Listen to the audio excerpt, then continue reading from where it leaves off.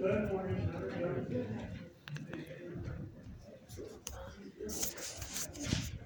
so it's early, so we'll begin. Glad to see you all in here today. Hope you had a good week. We will start with prayer. So I'd like to start actually us off by reading our passage for today, and then doing a little praying. So the one another we're going to be looking at today is confessing to one another, and it comes from James chapter 5. If you have your Bibles and want to look at James chapter 5. We'll read verses 13 to 20. So your Bible might have the title, The Prayer of Faith, or something like that over this section.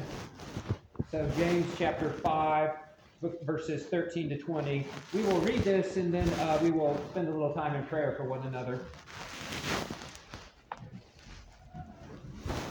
So James 5, starting in verse 13. Is anyone among you suffering? Let him pray. Is anyone cheerful? Let him sing praise. Is anyone among you sick? Let him call for the elders of the church, and let them pray over him, anointing him with oil in the name of the Lord. And the prayer of faith will save the one who is sick, and the Lord will raise him up. And if he has committed sins, he will be forgiven. Therefore, confess your sins to one another, and pray for one another, that you may be healed. The prayer of a righteous person has great power as it is working. Elijah was a man with a nature like ours, and he prayed fervently that it might not rain, and for 3 years and 6 months it did not rain on the earth. Then he prayed again, and the heaven gave rain, and earth bore its fruit. My brothers, if anyone among you wanders from the truth, and someone brings him back, let him know that whoever brings a sinner back from his wandering will save his soul from death, and will cover a multitude of sins. So the one another we're looking at today is confessing to one another. This section here that we see in James is sort of unique in the New Testament. It's the one place where the New Testament is talking about confessing sins to one another. So we have a one another that we'll be looking at later on, I believe, about praying for one another. But it never hurts to practice that, just like Scott mentioned in his sermon today, the praying for one another. So how about we start off with that, praying for one another. Maybe the best way to do that is I'll write down some requests that you might have, and then we can open it up. Instead of assigning it, I'll just let whoever wants to pray for those requests. So do we have any requests that we can pray for?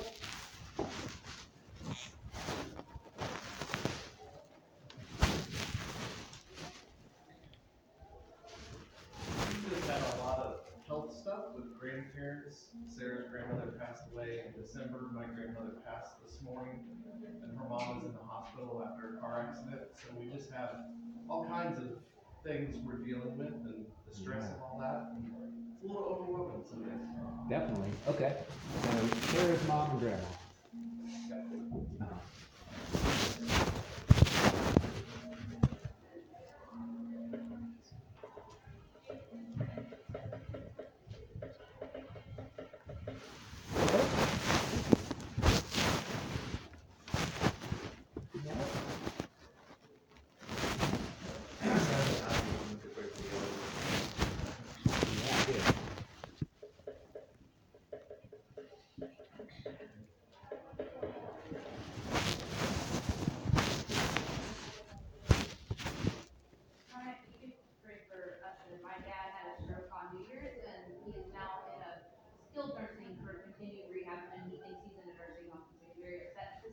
Okay. It's supposed to be temporary. We'll see how it goes. Okay. He doesn't have to use his left side. Okay. Can you remind me of his name again? My dad's name is Tom. Tom. Okay.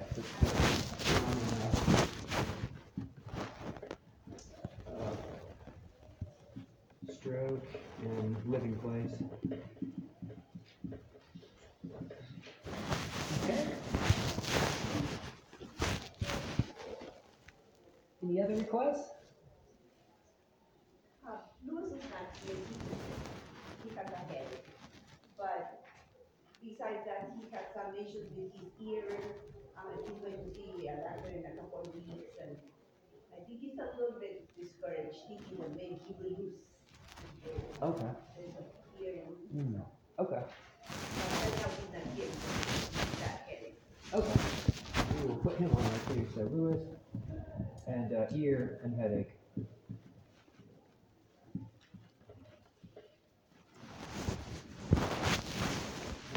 Okay. So I'll just open it up. Maybe I'll finish us up. But if somebody would like to pray for any one of these or all of these, and we'll just spend some time together in prayer before we start here.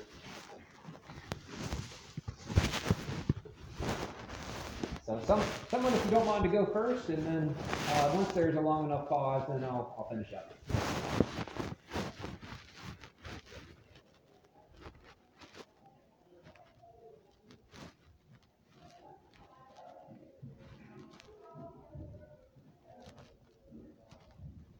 Father God, we thank you for this time to gather together under Josh's teaching yet again on how we can be biblically one anothering each other. We thank you for these moments to focus on what your word is teaching us. And even in this time, as we pray, as we lift each other up, may that lead us towards greater unity with each other and fellowship with each other as we bear each other's burden.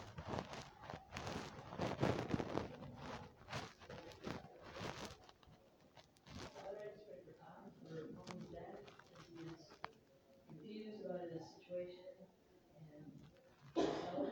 Pray that you would restore his health, and you would clarify his mind, that he could understand where he is, and that his sport is good for rehabilitation. I ask you to come to Melanie as she goes through this, watching and circling with that you would give her peace and give her the strength to comfort him, and to come alongside with him, and help us to lift him up in prayer for his needs and for their families.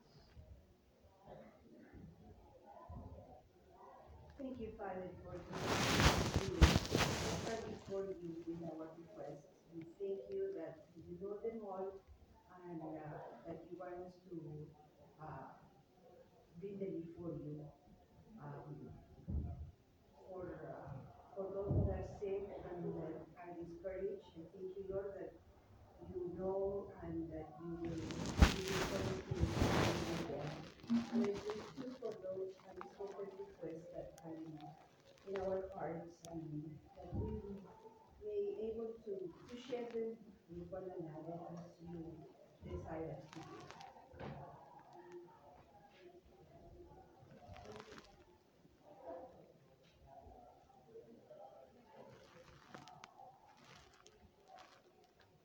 So Heavenly Father, thank you again for each and every person in this room today. We're thankful to be under your word, to learn and understand how we can practice with one another today of confessing our sins. So we lift up these requests on the board, Lord, asking that you will remember each one of them, Father, and we're thankful that you're a God who acts. So please act on their behalf. Please give them grace and strength and help them to navigate through these things, Lord, in a way that would please you. Thank you again. Please bless our time. It's in your name we pray. Amen. So last week we had talked about forgiving one another, and that was a challenging one of the one another's. Of course, many of us have different ways in which that is difficult to carry out. So if you have ongoing questions about that, feel free to raise those at any point. The one we're looking at today, the next one, really goes hand in hand with confessing to one another, or forgiving one another, and that's confessing to one another. So our passage there in James chapter 5, James is talking, he seems to be talking about a corporate setting right here, coming together and confessing sins to one another. So part of what we'll navigate through is, what does this look like when we're together as a body doing this, and then what does this look like for an individual basis? But James chapter 5 here is a wonderful passage right there. So it can raise a lot of questions about this particular one another. I mean, what does that mean to confess to one another? Should everything be confessed? If so, who should know about it? Should we stand up in church and tell everyone what we've done? What's the difference between a good confession and one that's not so good? So that's what we'll be taking a look at. What's it look like to confess to one another in a way that would please God? So maybe you've been in this kind of setting before. I was in a church where this happened, and just randomly someone stood up and they started to express some of the things that they had been struggling with. And it was very, very awkward because, they confessed to some things, and just in the whole context of it, nobody knew what to do with that. So this can be a little bit challenging if we're maybe just reading it at first glance. It can almost make it sound as if we should just share everything with everyone. So I think biblically, what does this look like to do it in a wise way? That's what we want to figure out today. So our starting point is going to be Matthew chapter 7. We referenced this earlier. And like I mentioned in here, I like the discussion part of it.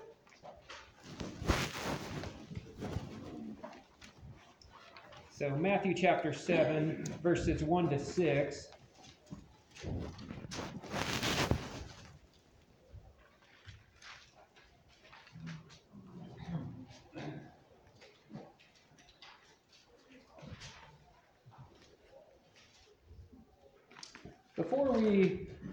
Before we dive into this more, I'm going to put this out there for your discussion. What do you think that looks like in your life to confess to one another? Think about it from the standpoint of a setting in church, like a corporate setting, to a personal, individual setting. So from both of those areas, what's that look like in your life? What do you think that means to confess to one another?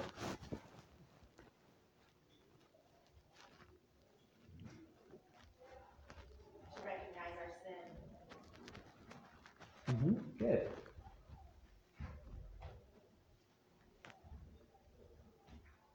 To go individually to a person that I've wronged one-on-one to start with. Good. To show the Lord a little bit more of how serious you are about it. Okay. Mm-hmm. Okay. Very good. All right. So, could I have somebody, if you don't mind, read verses 1 through 6, please? Matthew chapter 7.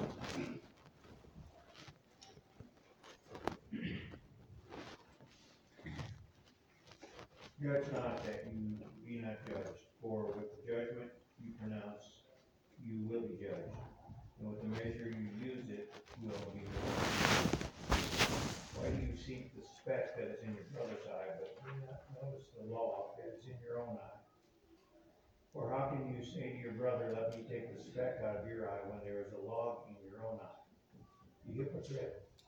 First take the log out of your own eye, and then you will see clearly to take the speck out of your brother's eye. Do not give dogs what is holy, and do not throw your pearls before pigs, lest they trample them underfoot and turn to attack you. Okay, thank you. So when it comes to confession, you can actually, in some cases, buy a card, buy like a confession card. And one of the ones I saw was a little bit humorous. It talked about, I want to apologize to you, and then it had a long list of disclaimers. If this happened, or this happened, or this happened, or this happened, or this happened, well, I think you understand. The point being, if I haven't checked any of those off, then I will apologize to you. And so it was a rather humorous way of expressing what many of us run into when it comes to confessing. So one of the things I hope you'll see the difference between is apologizing and confessing. So apologizing for something versus confessing your sin. And I think typically the way many people would approach it would be thinking of it in terms of we apologize to people. And I like to describe it as like when your feet hit the ice, you just slip. And so that word apology just seems to slip out of our mouths a lot. Oh, I apologize for that. I apologize for that. I apologize for that. And we don't really give it that much thought. And so it raises the question, is that what the Bible calls for, an apology? If so, when? Or does it call for something more than an apology? So we'll look into that as we get through here. But we start with Matthew chapter 7. And that would raise the question, why, when we're talking about confession, why do we start with Matthew chapter 7? What do you see that's important in here for us to know?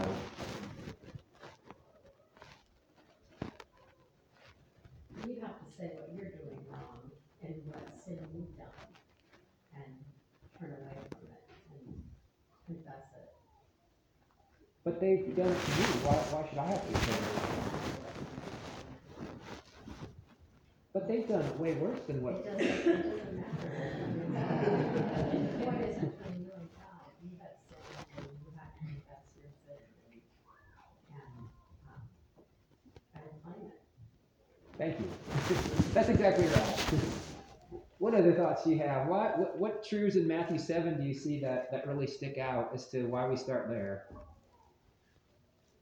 In spite of what somebody may have done to you, if you reacted incorrectly, then it doesn't give you permission to stay in that. You need to ask for forgiveness. You need to confess your sin. Mm-hmm. And regardless of how the other person responds. Mm-hmm.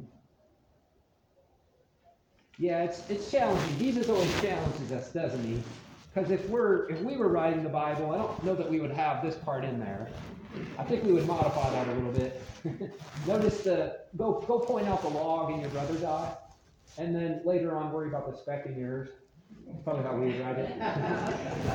So Jesus has a great way of bringing it back on us, doesn't he? So I know that there's a number of places we could start when it comes to confession, but I mean I like to start here in Matthew chapter 7, verses 1 to 6, because it talks about ourselves first, and so the weight gets put on us.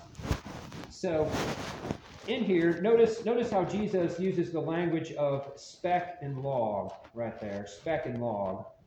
So he puts greater weight on who's sinning.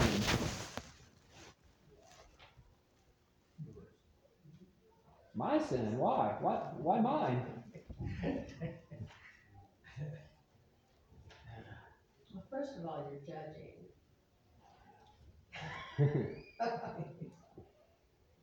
It's not our position to judge, it's God's position to judge. Okay. So there is, when I was in seminary, we found creative ways to make money, and one of them was by doing these little survey things. They take a couple hours, and they have you do like an analysis of something, and one of them was a mock trial. So they invited me to this, they paid pretty good, and you basically had to listen to their case before it went to court. And so had to listen to the whole spiel, and then they brought us in the room like we were the jury, and then they were, watching and recording it, and we had to discuss how much we were going to award this one guy.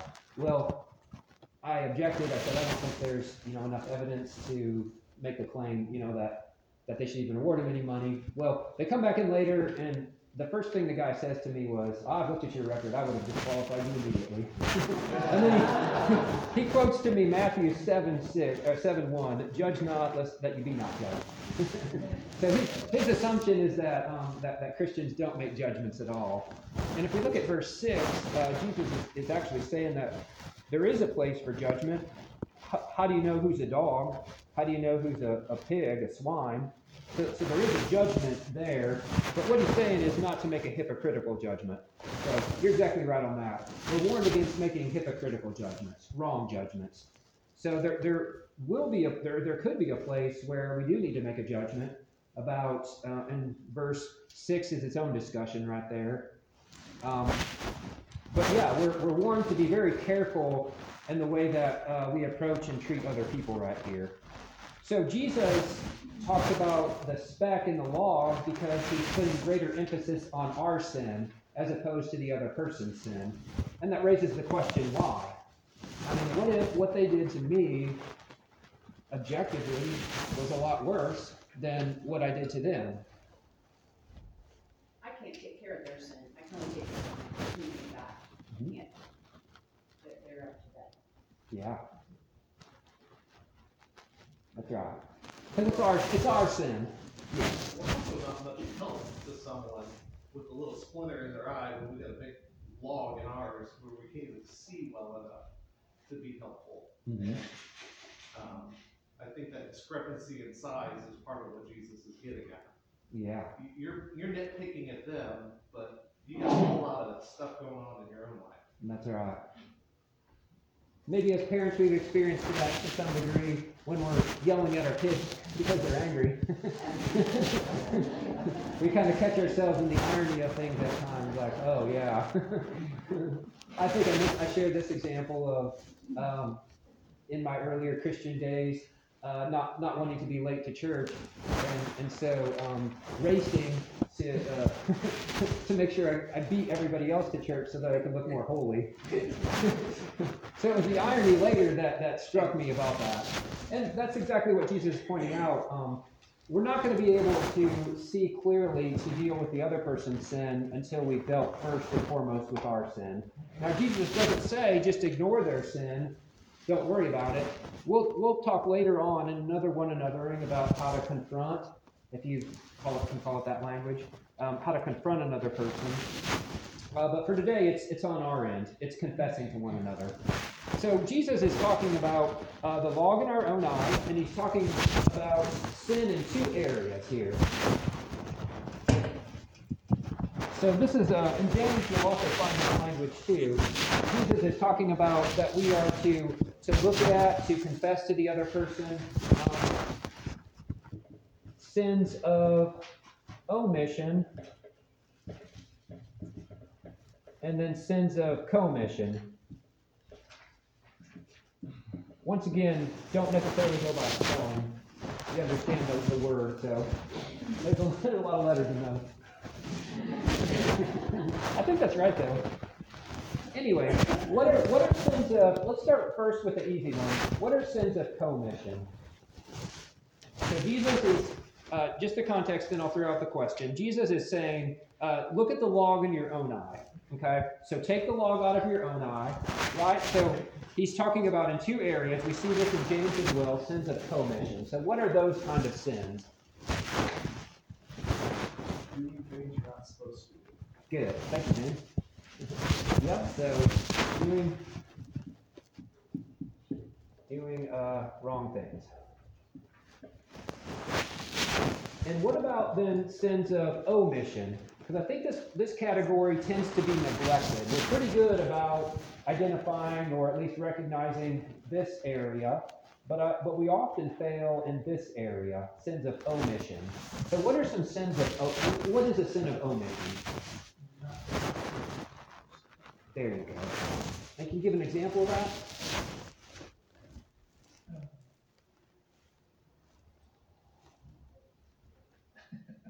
You're supposed to confess to one another. If you don't confess to one another, Yeah. Good. The Good Samaritan had two guys that omit helping him with a Good Samaritan helping him. It was great. Yeah. Good. So this will really stretch you as you think about confessing. It'll really stretch you because you'll not only be thinking of, Lord, as I'm inspecting myself, have I done anything that was wrong? But did I fail to do what was right? Oh, wait a minute. Yeah, okay. So it changes the way we confess by thinking of those two categories right there. So we want to begin with ourselves. That's what Matthew 7 is pointing out. And Dave Harvey, he's got this really helpful line in his book, When Sinners Say I Do. And he says, before we inspect, we should suspect. Before we inspect, we should suspect. So what he means by that is, as we look at ourselves, as we come to ask the Lord, Lord, show me the sins in my life that I need to confess, we should first start with suspecting ourselves. And that's probably not typically something we would do. We would probably come to the table thinking, I'm decently good. You know, I do some things here and there, you know, but my operating status is pretty good, right? So suspect myself. No, I probably wouldn't do that. I'm sure my motives were right. I'm sure my desires were right. There were probably some things that leaked out that weren't right, but we view ourselves pretty good, right? But really the way the Bible frames it, and I know that we're saved, I know that we have new hearts, we have a new nature, those things are all true, but still, I think it's more helpful to suspect ourselves before we inspect ourselves. So, I bet there were some desires that were wrong in the way I handled that and the things that I did. I bet some of my motives weren't right. I bet that my attitude probably wasn't going to be right. I'm sure there were some things in my life that weren't where the Lord needed them to be or wanted them to be going into all this. And I want to find out where those are at because that's helpful to me. I want to be right with Jesus here. So we do need to inspect ourselves, but we should first suspect ourselves. Let's take a look, if you have your Bibles, take a look at Psalm 25:11.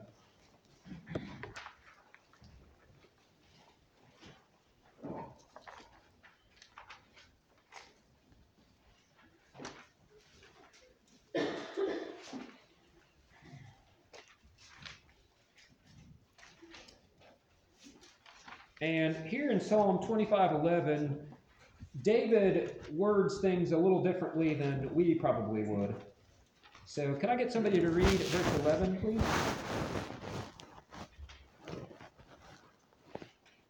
For your name's sake, O Lord, pardon my iniquity, for it is great. Okay. How would we probably write that?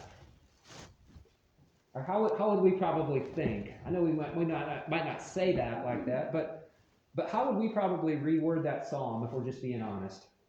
Verse 11. But my iniquity is not that great. Forgive my sin, even though there's not much.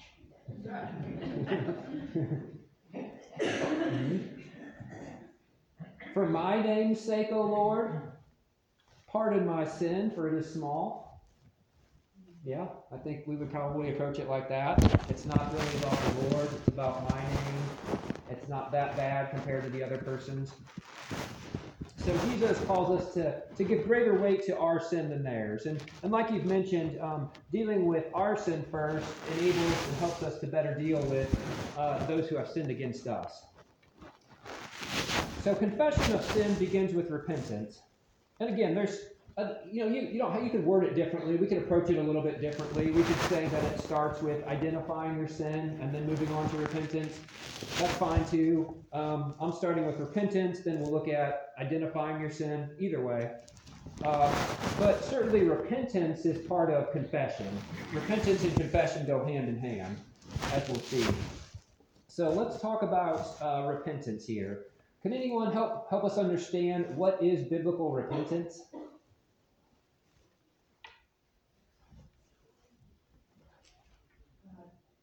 Going the completely opposite way to what you were going. Okay. So you mentioned a change in direction.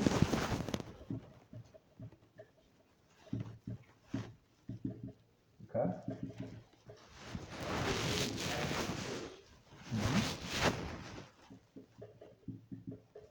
Okay. It should also be a change in energy.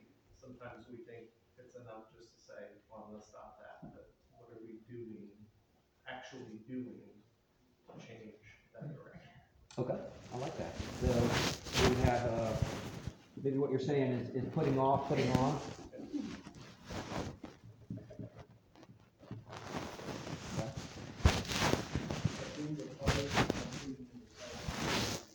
Okay.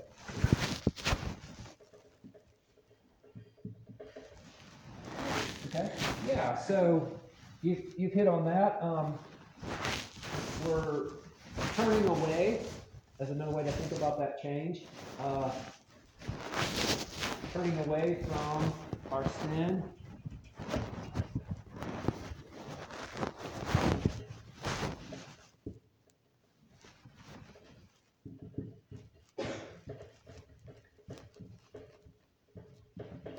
And if we only stop there, we wouldn't have repentance. Because imagine it like this, after church, you jump on the interstate and you want to go to Indianapolis. And so that's east. But you take 74 west. and you realize after you're driving, I'm going in the wrong direction. I'm not going to get to Indianapolis because I'm going west. So you stop the car. Well, if you just stop the car, you haven't changed yet. You haven't turned yet. So it has to be accompanied by, that's the part that most people miss, and a turning to Christ. Because we can turn away from our sin, but as we'll see, if we're not actually turning to Christ, it's not repentance. You can turn away from your sin to a lot of different things. You can turn away from your sin to another sin. So just because you're not doing something anymore doesn't mean you're repenting. It has to be a turning to Christ. Now, repentance is all throughout the Bible. John the Baptist began his ministry with a call for repentance there in Matthew 3, verses 1 and 2. You can just reference these verses. We won't look them up for the sake of time. Jesus even started with a call of repentance. Repent, for the kingdom of heaven is at hand, in Matthew 4, 17 to 18. One of the big texts is in 2 Corinthians chapter 7. Let's take a look at that. 2 Corinthians 7. I'm sure you're familiar with that one.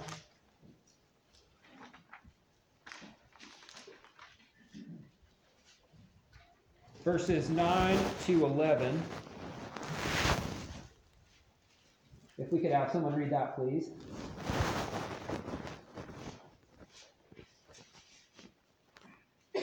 Or do you not know that wrongdoers will not inherit the kingdom of God? Do not be deceived. Oh wait, sorry, that's wrong. It's 7, right? Yeah, 2 Corinthians 7. Oh, okay, totally in the wrong spot, sorry. That's all right.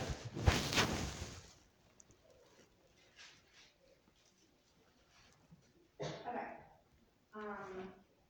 Yet now I am happy, not because you were made sorry, but because your sorrow has led to repentance. For you became sorrowful as God intended, and so were not harmed in any way by us. Godly sorrow brings repentance that leads to salvation and leaves no regret, but worldly sorrow brings death. See what this godly sorrow has produced in you, what earnestness, what eagerness to clear yourself, what indignation, what alarm, what longing, what concern, and what readiness to see justice done.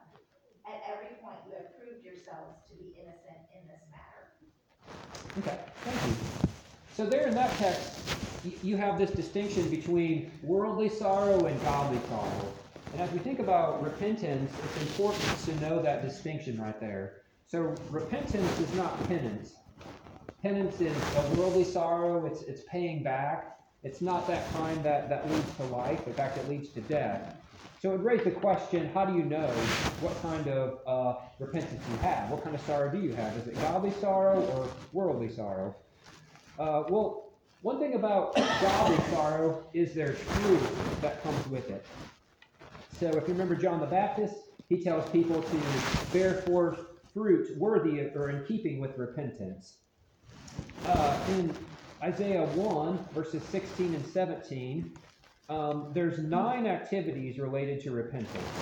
So let's take a look at Isaiah 1, 16 and 17.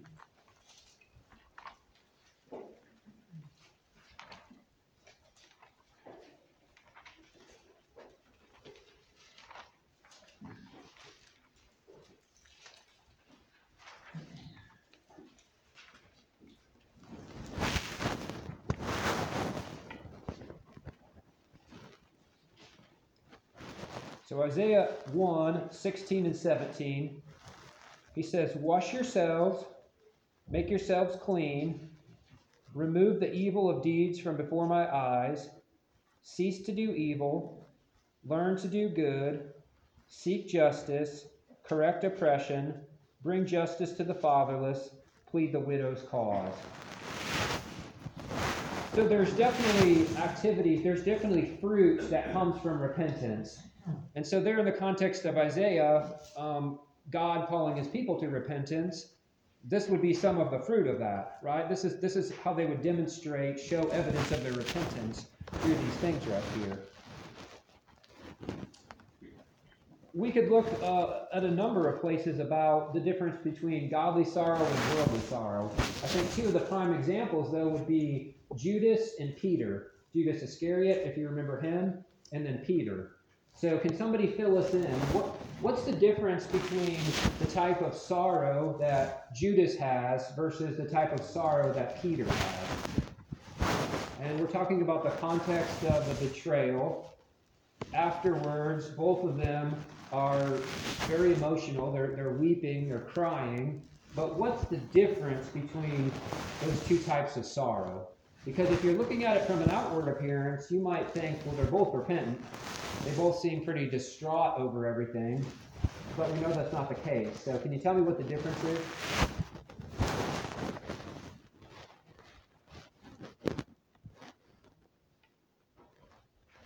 Would Peter's sin under the mission umbrella where he denied Christ 3 times and didn't do the right thing?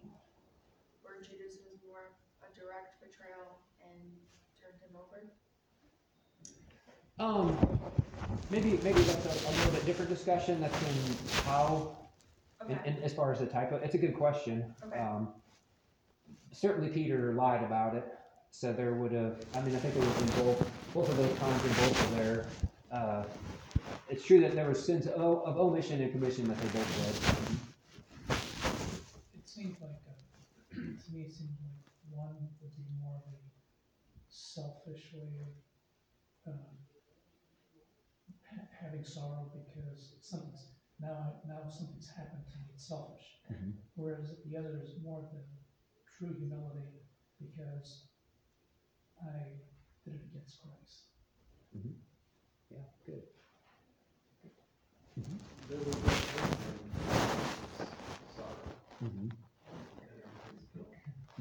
Peter, he jumped from a boat and swam to shore to see Jesus out. Yeah, that's very good. So, yeah. You can be sorry when you did something wrong without repentance, in godly repentance. If all repentance is, well, I wish I really hadn't done that, which I think is what Judas was thinking. That's not the same thing as, Lord, I'm really sorry I did this, please forgive me. Yeah, good. Yeah, you're right. So it showed up in their response. Judas was driven to despair, that hopelessness, killing himself. So he never turned to Christ for forgiveness. Peter was driven to Christ. We see that as the story progresses with Peter. So just because it looks like repentance doesn't always mean that it is repentance. Penance is different than repentance right there. We could go through a number of examples in the Bible. You have Jacob and Esau. You have Judas and Esau. Those would show, or Saul. Those would be examples of what repentance is not. Those are examples of worldly sorrow. You have David, though, in the context of, like, say, Psalm 51. If you read that psalm, a wonderful psalm of repentance. David doesn't shift his blame. He takes full responsibility. So that's just a great psalm to study when we want to understand what repentance is.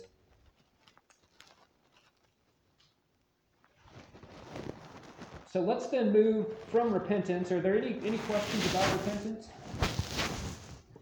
Any other thoughts or questions on that? Okay, not seeing any, we'll move then into what comes next. So identifying your sin. One of the well-known passages for this would be Psalm 139, 23 and 24.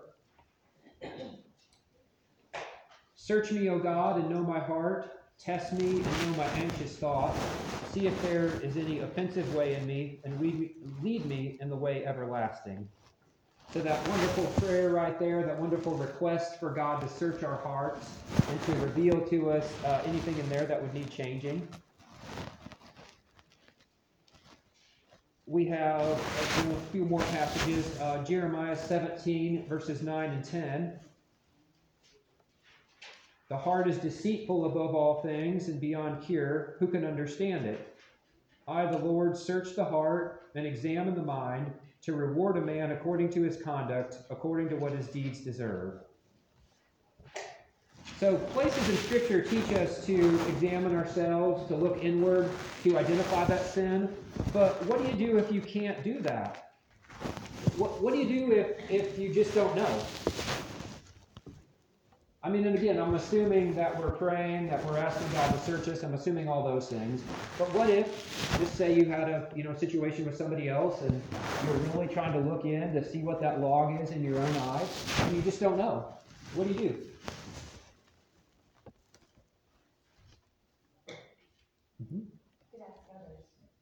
Okay.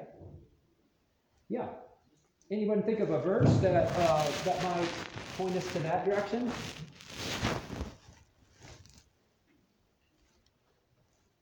Verse or passage or anything? Well, it makes me think of the story that we read last night. The servant that was forgiven, but he didn't see it as a big deal, like Mm-hmm. he goes and asks for the only one to pay him back, just the little bit that he owed. Yeah. So just to realize how much we have been forgiven. Mm-hmm. That's right. Proverbs 27, verses 5 and 6. That's very helpful passage right there. Proverbs 27, 5 and 6. It says, "Better is open rebuke than hidden love. Faithful are the wounds of a friend, profuse are the kisses of an enemy." So, you're exactly right. We ask other people to help. I'm sure if you went to your spouse or someone close in your life, they would be more than willing to come up with some ways or to reveal some ways in which, hey, you've got some things that you need to address here, right? So asking others is important with that. Confession of sin requires humility.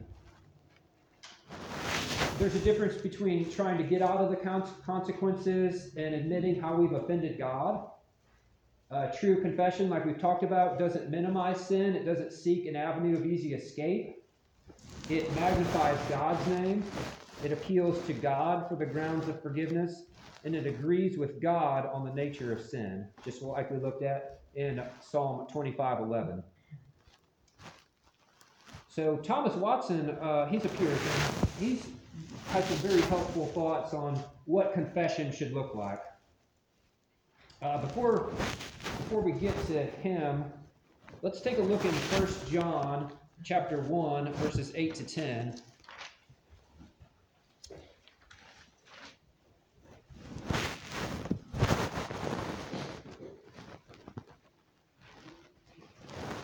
Because one of the questions we're wrestling with is, what is confession? What is confession?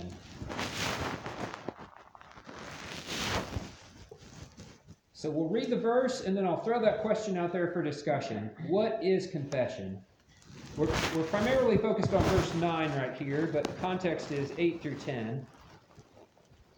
1 John chapter 1. So not the Gospel of John, but if you read later, John writes 3 letters. And 1 John, if you see a 1 in front of it, you're in the right place. Not a 2, not a 3, but a 1. Chapter 1, jumping in verse 8. If we say we have no sin, we deceive ourselves, and the truth is not in us. So that right there shows us that we should suspect ourselves. I think that gives some evidence to the way that we should approach it. If we come into it thinking we have no sin, I mean, it could be true, but I think we should suspect ourselves. Verse 9, if we confess our sins, he is faithful and just to forgive us our sins and to cleanse us from all unrighteousness. If we say we have not sinned, we make him a liar, and his word is not in us. So, let's throw that out there for discussion. Verse 9 right here. What's that mean to confess our sins?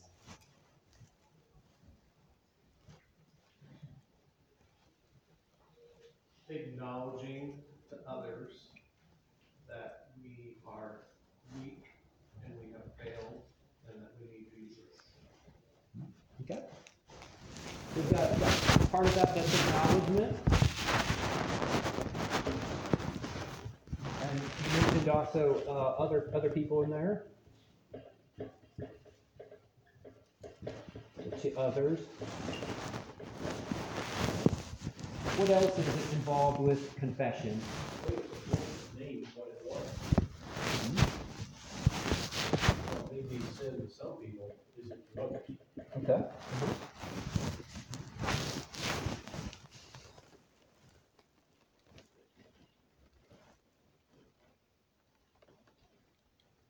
One of those questions that if you teach the younger children or your kids, they're going to ask you at some point is, well, if God knows everything, then why do we need to confess our sins to Him?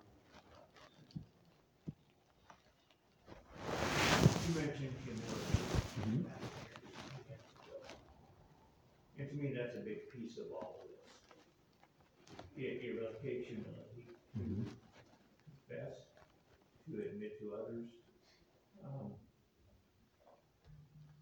And if you don't see humility, then in your mind it's like, how real is this?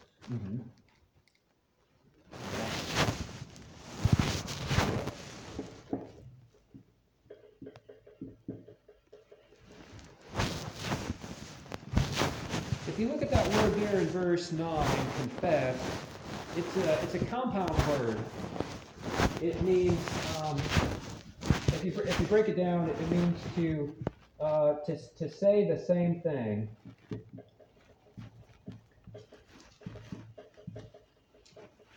Okay, so it's homologeu, homo meaning the same, and logeu meaning to say, speak or to say.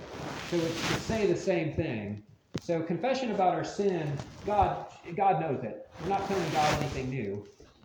So when we're confessing our sins, we're not giving God new information, new revelation. We're agreeing with God. So confession is agreeing with God. Agreeing what? That it was wrong, that it was against Him, that it was hurtful to others, those types of things. So I'm hoping that we can see confession as not just giving information, but agreement. Because you can confess without agreeing, right? Our kids do it. We probably do it at times. Yeah, I did that.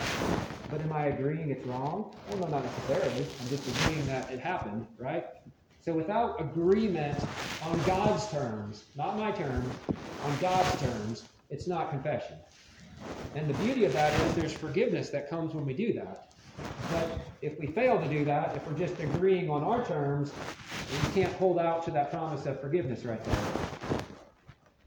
So for the sake of time, I'll just read through Watson's things, and then I want to spend the remainder focusing on the 7 A's of confession. So Watson says this: confession must be voluntary. There's a difference between if you're like forcing someone to confess versus they are volunteering it. Confession must be with a deep resentment of sin. So there should be a deep resentment of sin in that confession. It must be sincere. In true confession, a man particularizes, long word, particularizes his sin. A true penitent confesses sin in the fountain, meaning that he refuses to blame other people. Sin is to be confessed with all its circumstances and aggravations. In confession, we must so charge ourselves as to clear God. And then finally, we must confess with a resolution not to act in them ever again. Now, there's a lot to that, so we'll break this down. We'll keep it straight and simple here. So on your handout, you have those 7 A's.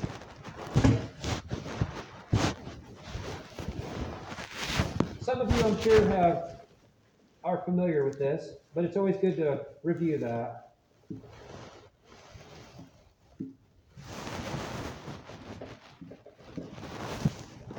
It's a way to remember that. You just remember 7 A's. So I really want to stress that a good confession is not following some kind of a checklist. It's not, did I get all 7 of these down? If I did, that's a great confession. That's not necessarily true. Just like you mentioned, Brent, the attitude of confession is what really matters. So Saul could have checked the list in his confession, not really, but let's just hypothetically say he did, but it wasn't a true confession. God looks at the spirit of that. Now, there's a difference between a good confession and just a really poor confession. And all of you probably have either given something like this or heard something like this. Ben, I'm sorry if I hurt you last week. I was just really tired, and I had a lot going on in my life. So if I did anything that upset you, maybe you could forgive me. So that's like a what?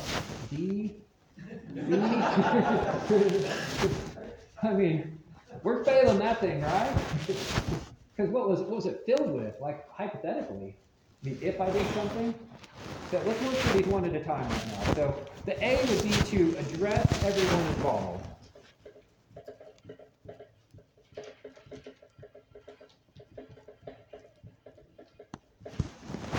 So everyone that was impacted by your sin, you should confess to.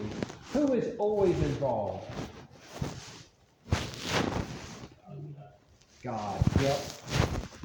We take this for granted, but not David. That's where you have Psalm 51. If you look in there, he goes straight to God. So if you're, I don't know, if your kids were involved, confess to your kids. If there were other people involved, confess to them too. So address everyone involved right there, especially God. Don't include others who weren't involved. So if you look at Matthew 18, as we kind of lay out that circle right there, we're dealing with the people involved with it. So it can be unhelpful to include other people who weren't involved with that. And I could give some examples of this if that would be helpful. So let me think of one. If you're including someone who wasn't involved, what that can lead to is gossip and a challenge for them not to have wrong thoughts. So if they aren't even aware that anything has happened, let's just say you've done something to somebody else, okay? And you two are the only two that know about it. And then you're going and you haven't talked to them, you're going and bringing in somebody else. Well, now you've brought another person into it that wasn't involved and maybe didn't even need to be involved. And that can create its own problems. So if you look at Matthew 18, Jesus is saying, keep the circle small. Start with the people impacted by your sin. And if there's repentance, then it can end. If not, then the circle gets expanded. In a public setting, it's not quite like that because more people are involved. But the point being is everybody involved that in your sin you should confess to. And confessing sin doesn't always mean telling every detail of the sin. That's not always helpful for people. Okay. Second, avoid keywords like if, but, or maybe. So in your confession, if you're saying things like this, if I've sinned against you, or I realize that I've done wrong against you, but, well, what have you done that way by using these words?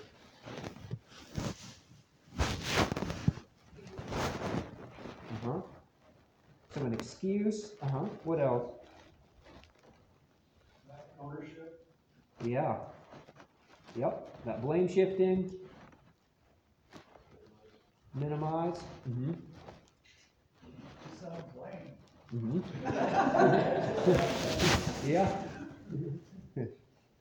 It's a hypothetical confession if I did something to you. So if you don't know, what should you do? Like Gaetano, if I don't know if I've sinned against you, instead of saying if I've sinned against you, what should I do instead? Josh, I think I sinned against you. Can you help me tell me what it is? Yeah. Yeah, good. So asking follow-up questions, because if you haven't done it, then why are you confessing it? God doesn't call us to confess something we haven't done, just because we want to please somebody. We're not to do that. And if we've really done it, then there shouldn't be anything hypothetical about it. We should actually confess it. So if you don't know, just ask further questions, follow up, try to determine that or not. Third, admit specifically.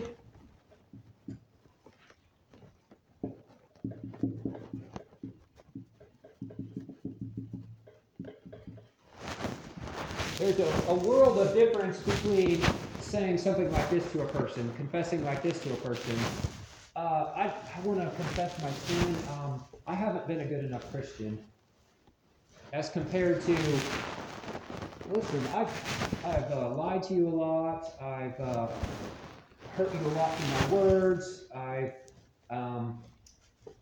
said things behind your back that weren't right. You see the difference between the two? One of them is so general, it's 30,000 feet. The other one's very specific, where the rubber hits the road. I mean, if somebody's listening to this that's so general, they're going to conclude that you probably haven't put much time or thought into it. It's just too general. And we don't sin in general ways. We sin very specifically. So we want to confess our sin very specifically. So make sure you include in here not only your actions, but was mentioned before, your attitudes. So I was bitter towards you, I was resentful towards you, I was unloving towards you. Not just actions, but also attitudes. Fourth, acknowledge the hurt.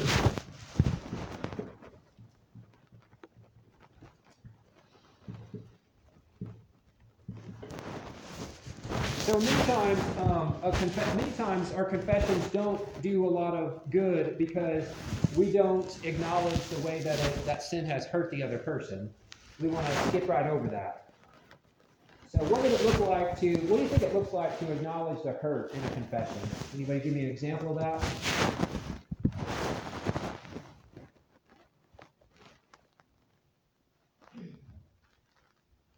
I spoke harshly to you, that must have made me feel unloved. Yeah. Good. Yeah, so it shows that you're putting more time into it, you're putting thought into it, you're putting yourself in their shoes to think about how that sin has impacted them. Yep. Then accept the consequences.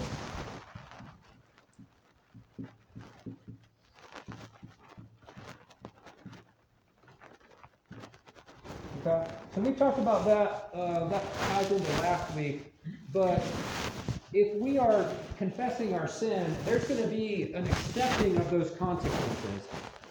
It's not just going to be, you need to just forget about it, make sure there's no consequences. No, there needs to be the realization that there could and will be, in some cases, consequences with that, and being willing to accept those. Number 6, alter your behavior, or at least explain your plan to do that to the person. So alter meaning change. They're going to be wondering, so you're confessing it, you're agreeing that it's wrong, what are you going to do about it going forward right here? So explaining what that's going to look like in your life. If you're confessing anger toward the person, and I'm going to deal with it by God's grace. I'm going to identify those desires and the way that it was carried out wrongly. I'm going to get some accountability in it. I'm going to get some counseling in it, or this is my plan for changing that.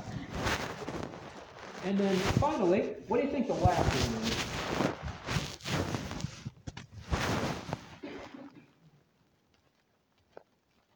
There's one thing we haven't done yet. There you go. There you go. Yeah. It may seem like a technical detail, that may seem assumed, but making sure you specifically ask them, will you forgive me? Depending on the nature of the sin, you want to be considerate of the time.